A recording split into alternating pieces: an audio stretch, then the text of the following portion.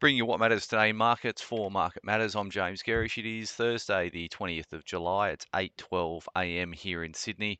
A cold one. Good morning to you all. US stocks edged higher overnight, or most of them did. So Dow was up 109 points, 0.31%.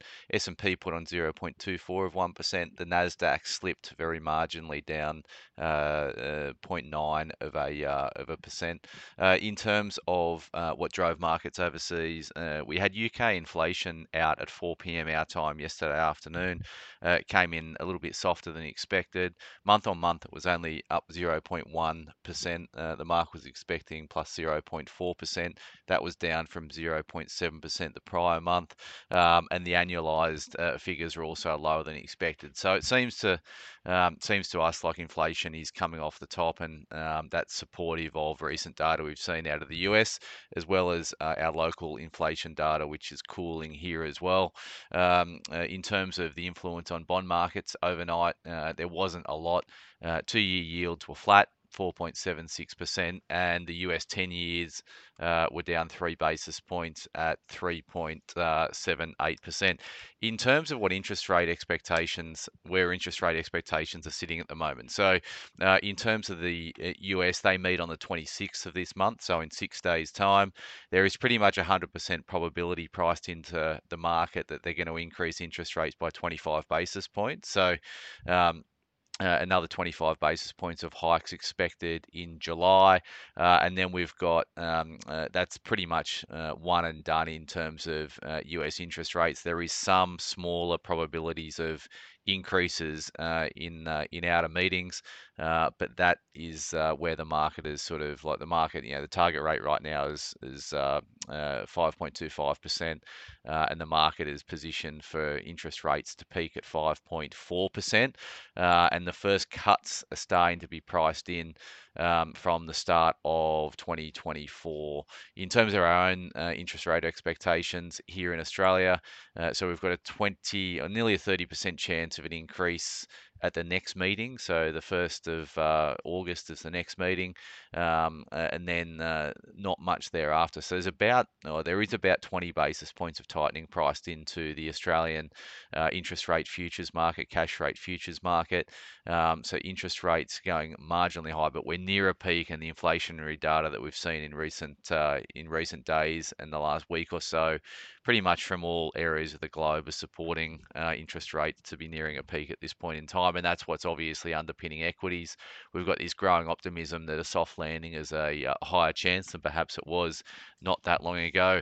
In terms of commodity markets overnight, mixed bag. Energy down a touch, so crude oil was down 0.7%. In terms of WTI, is trading at 75.2.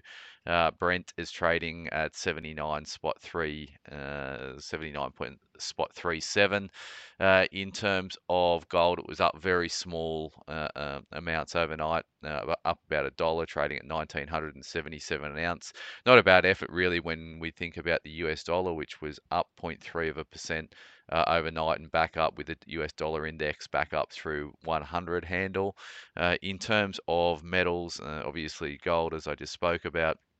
Copper was down 0.4%, $3.80 a pound. Iron ore has been fairly resilient of late. It's trading around 113 US a ton. And coal prices edged higher overnight, up 0.4%. The active contract is trading $145 a ton. The ETS we track over in US market to get a handle on our respective sectors today. So we had the lithium ETF, which was down 0.6%. The copper ETF fell 0.4%. And the uranium ETF was flat. Gold stocks over in Canada were pretty flat as well. They were down 0.16%. As I said before, the US dollar bounced a little bit. The US dollar index up 0.34%. At 100.28, and the Aussie dollar dipped back below 68 US cents, trading at 67.69. BHP ADRs over in the US, they were down about 1%, down about 69 cents over in the US. and SPI futures are pricing a pretty benign open, up just 2 points in terms of our local market. We obviously had a pretty good session yesterday, underpinned by strength in the banking space. So better results from a bunch of US banks has seen our own sector copper bid in the last few days, although I note Goldman Sachs overnight came out and reported, and their numbers were weaker than all of those other banks that are reported. So that could be a headwind for the sector this morning. In terms of broker moves, there's not a lot out this morning. There's only one in Telix Pharma, that's TLX, cut to reduce at CLSA. They've got a 12.25 price target on it. We've got a bunch of production numbers out today, headlined by BHP.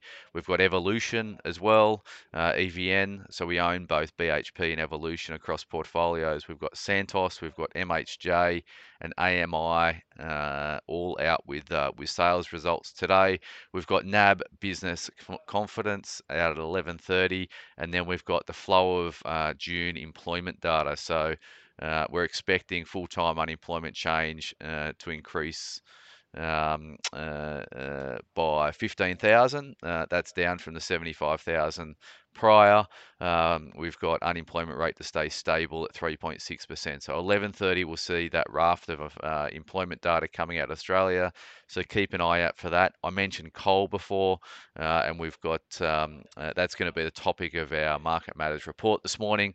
Has the coal price turned, and has the underlying coal stocks turned here? We obviously saw positive trading sessions yesterday from Whitehaven, and we saw an outperformance by New Hope. It was up over 4%. Whitehaven was up nearly 3%. We own both of those stocks, Whitehaven in our flagship growth portfolio and New Hope in our active income portfolio. We've also got a Noosa mining conference taking place today, so there'll be some information coming out of that released to the ASX throughout the day from these smaller mining companies presenting there. So that could drive some interest in the smaller parts of the market.